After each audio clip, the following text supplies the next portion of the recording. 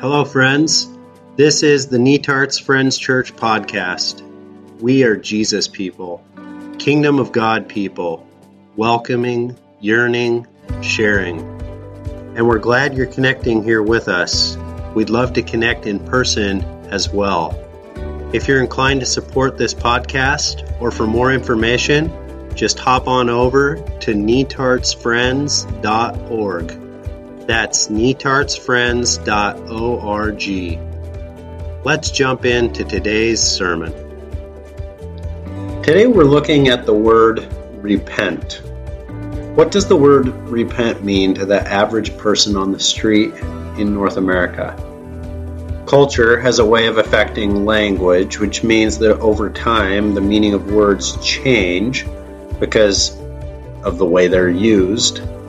So, what does the word repent mean to most people when they hear it? Well, let me start by just naming a few places where the average person may have encountered this word. I think that the majority of people who hear this word think, oh, that's a religious word. They may have encountered it in a grocery store parking lot or on a street corner. It's coming from a guy with a megaphone and a sign or a shirt telling people to repent. And for some reason, it seems like it's always a guy. They may have experienced it in a religious service that was focused on conversion. They may have experienced it in a religious context that was focused on people saying sorry for taking part in a taboo list of sins: drinking, drugs, swearing, smoking, sexual sin, etc. What ideas and emotions come to mind for the average person on the street in North America when they hear this word, repent? For some, they may not know quite what repentance means. If you say, what does that mean? They don't know, except that they are pretty sure that they don't want to do it, because it's what you do after you lose an argument with the megaphone guy in the parking lot. Some people hear this word repent and it's an apocalyptic message of doom and gloom, because the sign says, repent, the end is near, or repent, or you'll go to hell. And the emotion that they feel is fear. It definitely sounds like a scary message. It's like, you better get your ducks in a row and you better shape up now. Other people hear a shame-based message. Repent to them sounds like you're bad. And for a lot of people, once you say you're bad, they're not really ready to hear anything else you have to say. They're just trying to get somewhere where they feel safe again. Another possible understanding of repentance is crossing over from the dark side. It's a conversion moment when someone prays the prayer. It's the person who used to do all those really bad taboo things, drinking, smoking, drugs, swearing, watching R-rated movies, having lots of sex outside of marriage, etc. But then they repented and they prayed the prayer and crossed over from the dark side and stopped doing all of those taboo sins. And so, for some people, that word repent or repentance becomes more of a memory. It's a conversion memory. It's when they crossed over. So these might be some of the ways that average people in North America understand this word, repent.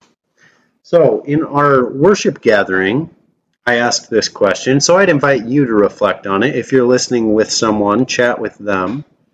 When you hear the word repent, what image, what memory, or emotion comes to mind for you?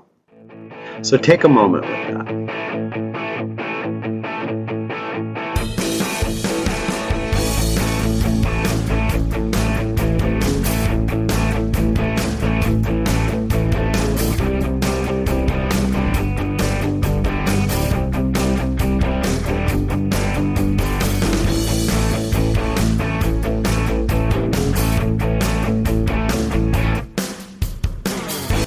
All right. The Gospels say multiple times that everywhere Jesus went, he was telling people to repent. For instance, Matthew 4:17, from that time on, Jesus began to preach, "Repent, for the kingdom of the heavens has come near."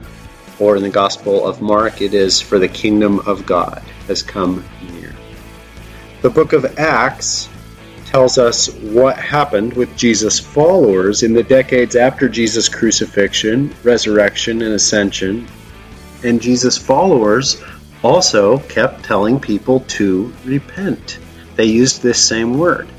So, which cultural message was Jesus trying to send to people when he was saying this? Was he telling them, you just lost an argument with the parking lot guy? Was it a message of doom and gloom? Was he trying to send a message of, you're bad? Was he trying to tell people to pray the prayer? Was he trying to share an anti-taboo sin list? Or was it something else? So, the Greek word, repent, metanoeo, is a compound verb, which means it is a combination of two different Greek words, meta and noeo. And meta meaning with, after, or among, noeo, to think, to perceive, to understand, to apprehend. So this word, repent, is to think again. It is to think with someone again, to think along with someone's, think among people. And it's important to note that when Jesus invited people to think again, he was not threatening an ending. He was not saying the end is near. He was inviting people to become aware that a new beginning was happening. Repent, for the kingdom of God has come near. That's a new beginning. It's not an end. Rethink. Think again. God is near. Now, it's worth pausing for a moment to consider the types of people that Jesus was telling that they needed to rethink, repent. They were Bible experts, religious leaders of his day. They were nationalists and militarists of his day. Jesus said, repent to women living in the midst of patriarchy, held back from learning, to wealthy landowners, the top 2%, the elites who were gobbling up poor peasants' farms, poor people who had nothing, those whose farms had been taken by the wealthy, corrupt elites. He said this word repent to blue-collar workers of his day, to government employees of his day, to anti-government revolutionaries, to married people of his day, to divorced people of his day, to hermaphrodites and the eunuchs of his day, to the social rejects of his day, to the prostitutes, the women who were labeled sinners but often had no alternative way of surviving. Jesus said repent to the foreigners of his day, to the racial supremacists of his day, those who thought Jewish people were better than Samaritans or Romans or people from Decapolis or Tyre or Sidon or wherever else. Jesus' message to all these different people was repent. The kingdom of God is near. Now, what did Jesus want them to rethink? If he's telling them, think again, then what did Jesus want them to rethink? It's easy to focus in on the what of that question, but perhaps by focusing on what and asking what are they supposed to rethink, perhaps we're missing a more basic point, something much more primal about our humanity that Jesus was addressing. The book of Genesis begins with the primal story of Adam and Eve in the garden, and in the middle of the garden stands the tree of knowledge of good and evil. And God has said, you must not eat from the tree of the knowledge of good and evil, for when you eat from it, you will certainly die. Now, the crafty servant says to Eve, you will not certainly die, for God knows that when you eat from it, your eyes will be opened, and you will be like God, knowing good and evil. The very first temptation that humanity wrestled with was that desire to know. Humanity has always wanted to know good and evil. We don't like not knowing the answers. We don't like ambiguity. We don't like complexity and nuance, shades of gray, exceptions to the rule. We don't like not knowing who the good guys are and who the bad guys are. We don't like it when the results aren't clear-cut, black and white. None of that feels good. We want to know good and evil, right and wrong. It's just the way our brains are wired. Our brains are wired to look for shortcuts. They're constantly looking for patterns. In every single situation we face, there's too much information for our brains to analyze everything all at once. And so our brains look for shortcuts. They look for ways to reduce complexity, to skip steps, so that we can focus on what seems to be most important. And so our brains learn how to see what we expect to see, and how to see even what we want to see. We like certainty. We like simplicity, good and evil, black and white, right and wrong. We like knowing the answers, because once we know the answers, our brains can stop spinning on the questions. Anytime we encounter that question, our brain can simply plug and play the answer because we already know it. And because we like knowing the answers, it feels good to reduce a complex spectrum of possibilities, say 17, 18, 20 different possibilities down to 2 different categories. 2 different choices, black or white. That feels a lot easier, a lot better than 17 different choices. We like always and never and either and or.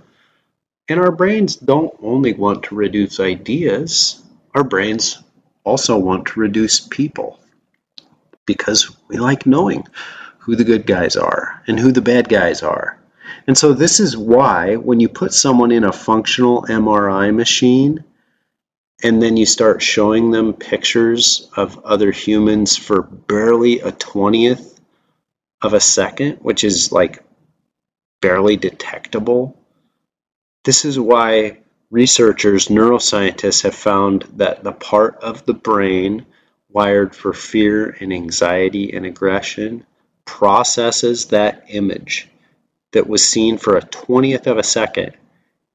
You process that person you see as an us or a them, good or evil. We want to know. We're driven to eat that ancient fruit. And so the fear center of our brain, the disgust center, anxiety, aggression center, spits out an answer, good or evil. And long before your brain has had a chance to turn on its processing center and begun to reason, before you really know anything about them, you already feel emotions about that person. And the answer has already been given. Knowledge of good and evil. The reasoning center of your brain is trying to catch up with your emotions, which often means our brains work to supply reasons to try to justify how we feel about people. And our reasons don't always make much sense. They don't always hold much water. Sometimes all we can say is, I just have a bad feeling about them, or I just have a bad feeling about this idea, or it's my intuition or my gut. And this primal desire to know good and evil is where all of our stereotypes and assumptions and biases come from. Our brains can become addicted to feeling right more than being right. We just can't stop eating that fruit of the knowledge of good and evil. So can you see how this primal desire to know good and evil, to have certainty, feels good on so many levels? We like the taste of that fruit. It calms our anxiety about what to do and how to handle situations.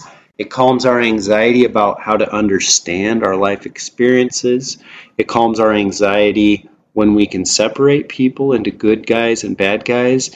We don't have to feel bad about treating people differently because our brains have already figured out the shortcut. They're bad guys. It's okay to treat them different. It boosts our ego when we feel like we're right. Like, who doesn't like feeling like they are right? Our so-called knowledge of good and evil gets all wrapped up in our identity, so much so that the invitation to rethink begins to feel very threatening to our identity. We become so attached emotionally to our way of seeing the world that we refuse to acknowledge that there are people out there who experience the world very differently than we do. So, let me bring this to a more personal level, just so you can kind of connect a little more. Every day, I get tempted to eat the fruit of the knowledge of good and evil, and some days I eat it. And here's what happens to me when that fruit juice is dripping down my chin. I become certain that I know right and wrong, that I know who the good guys are and who the bad guys are, and that I have the answers. I'm not as fun to be around for my family. I'm not curious about where people are coming from and their perspective. I'm far less patient. I'm a bad listener. I'm more demanding, more condemning, more reactive, more punitive, more judgmental. I say mean things about people even though I don't know what's going on with them exactly. And if someone tries to point out an inconsistency with me or something I'm getting wrong, if that fruit juice is dripping down my chin, watch out. When my heart is metabolizing the fruit of the tree of the knowledge of good and evil, the last thing I'm ready to do is consider the fact that I might be getting something wrong. I'm not about to rethink because I already know. Well, what does this have to do with faith and doubt? At the beginning of our Faith and Doubt series, I asked you all, what are some of the things that have rocked your faith the most and caused you to feel jaded, uncertain, skeptical, or done? And one of the common themes within your answers, the answers that were shared, had to do with not just what people know, but the way they relate to that knowledge. Ideas turn into ideologies, theories and possibilities turn into certainty. The way that humans relate to knowledge can result in humans feeling like God is far, far away. So let me show you some examples of this in the answers. What are some of the things that have rocked your faith the most? Frustration with questions being seen as the enemy rather than ways to grow and be better. Being treated as the problem when you find yourself struggling with your faith. When I get told or learn that science and faith don't always go hand in hand, and sometimes it's difficult to know which one is correct or which one to believe in. Balancing intellect with intuition, accepting the ambivalence of everyday life versus the absolute of God's creation. Belligerent, politically polarized Christians who are blind to ethics and reality in political, scientific, and medical controversy over the last few years. Having my opinion ignored or discounted. The length to which Christians will go to exclude, hate, judge, and not even listen in any way to what someone of opposing opinion thinks. When Christians won't allow the Spirit to be the life-changing force in someone else's life, and instead they force others to believe or live the same as them. It's difficult to see folks who say they believe different things. Reconciling hell's reality, what that is, and non-believing family, my own doubts. The church filling in blanks when issues are not directly addressed in the Bible. So can you see how these examples, when people are certain that they know something, and when ideas become ideology, can you see how they result in folks also feeling far away from God? Like, can you see how so many of these are affected by the way people hold knowledge of good and evil with certainty? We are all driven to know, and the irony is that we will always know far less than what we do know. And even that knowledge will fade. The Apostle Paul wrote, "As for knowledge, it will come to an end, for we know only in part." We don't know what we don't know. David Foster Wallace tells the following short parable. He says, there are these two young fish, and they're swimming along, and they happen to meet an older fish swimming the other way, who nods at them and says, "Morning, boys. How's the water?" And the two young fish swim on for a bit, and then eventually one of them looks over at the other and says, "What the heck is water?" Well, we are all the young fish. There are things about your social location in this life that have been such a constant, you simply have never known anything else. You can't see those things. You don't notice them. You take them for granted.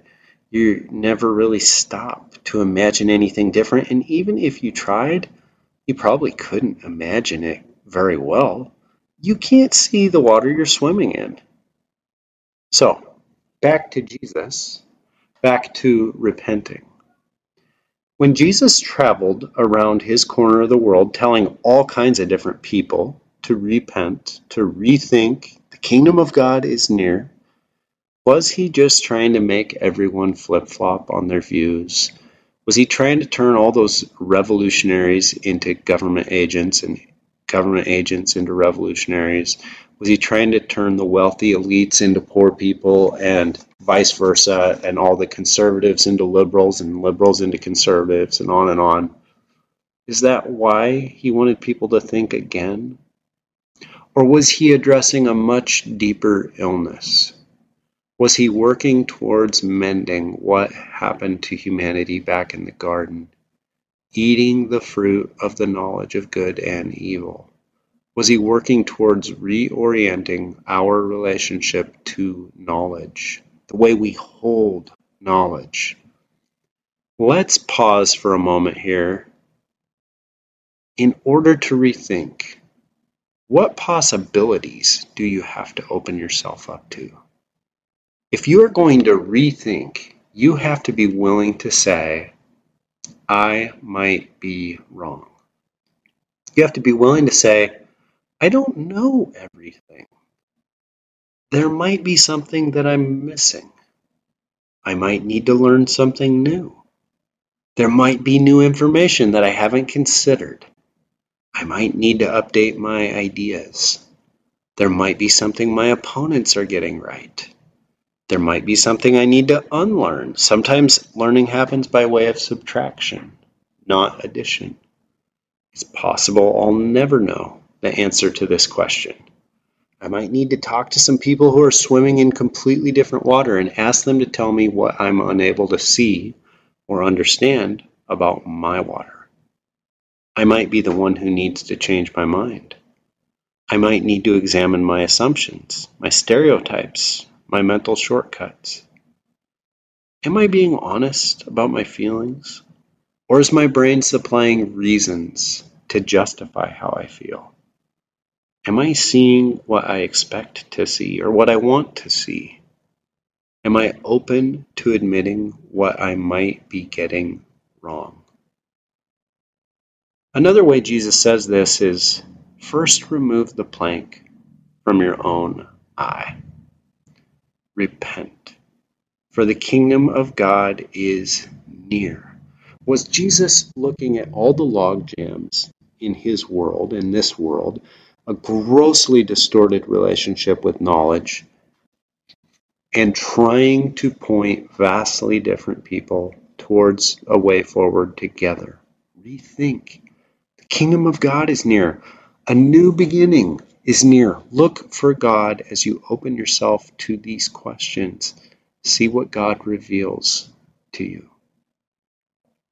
It's worth relaying the story as told by Adam Grant of the Wright brothers, who invented the airplane.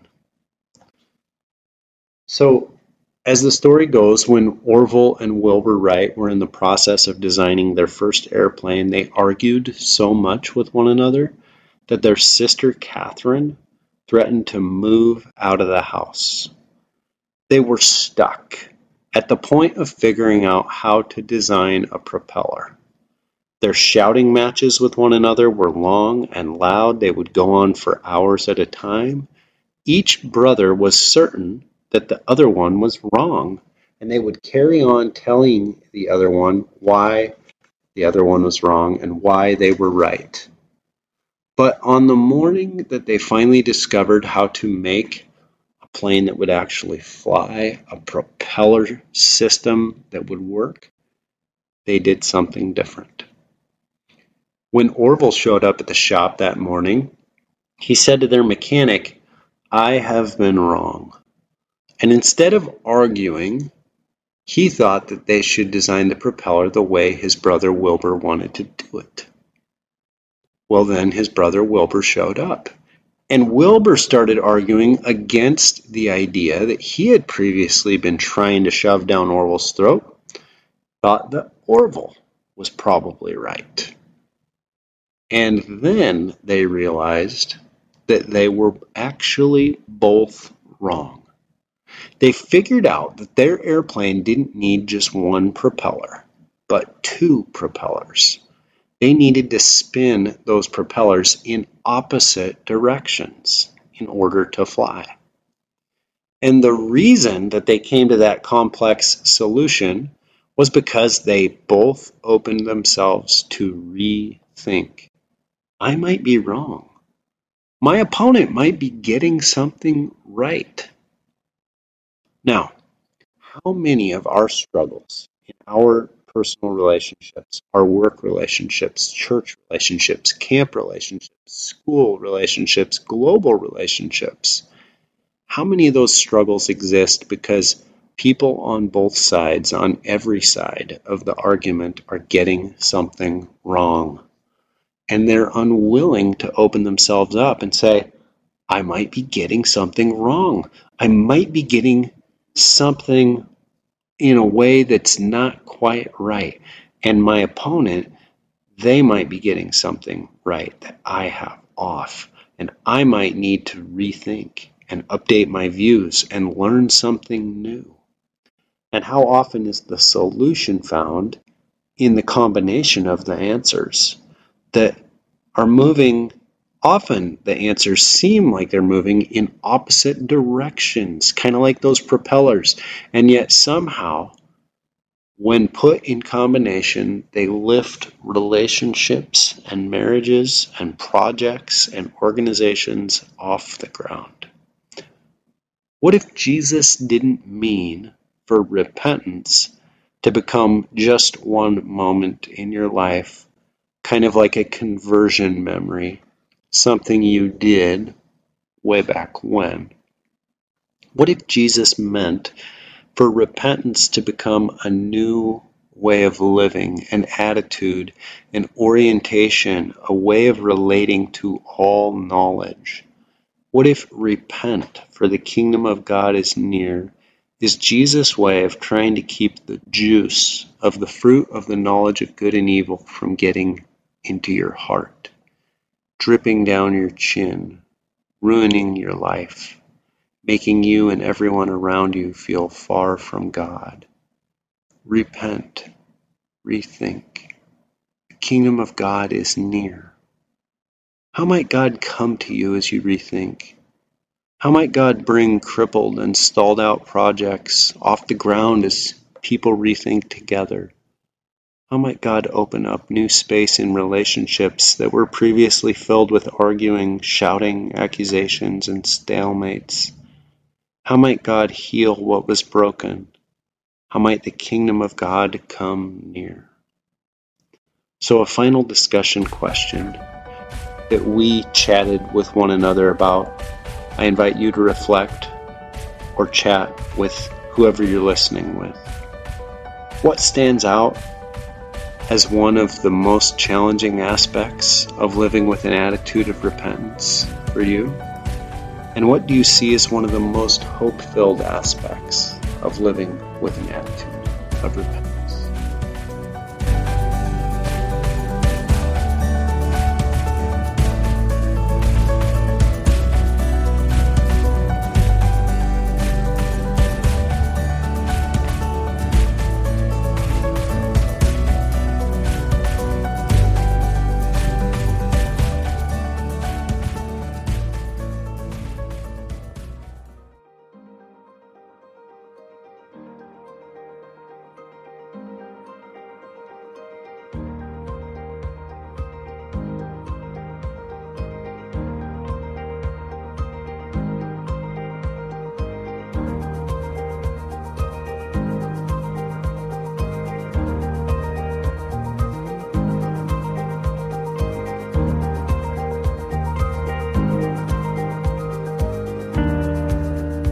Thank you for joining us for a Sunday sermon from Netart's Friends Church.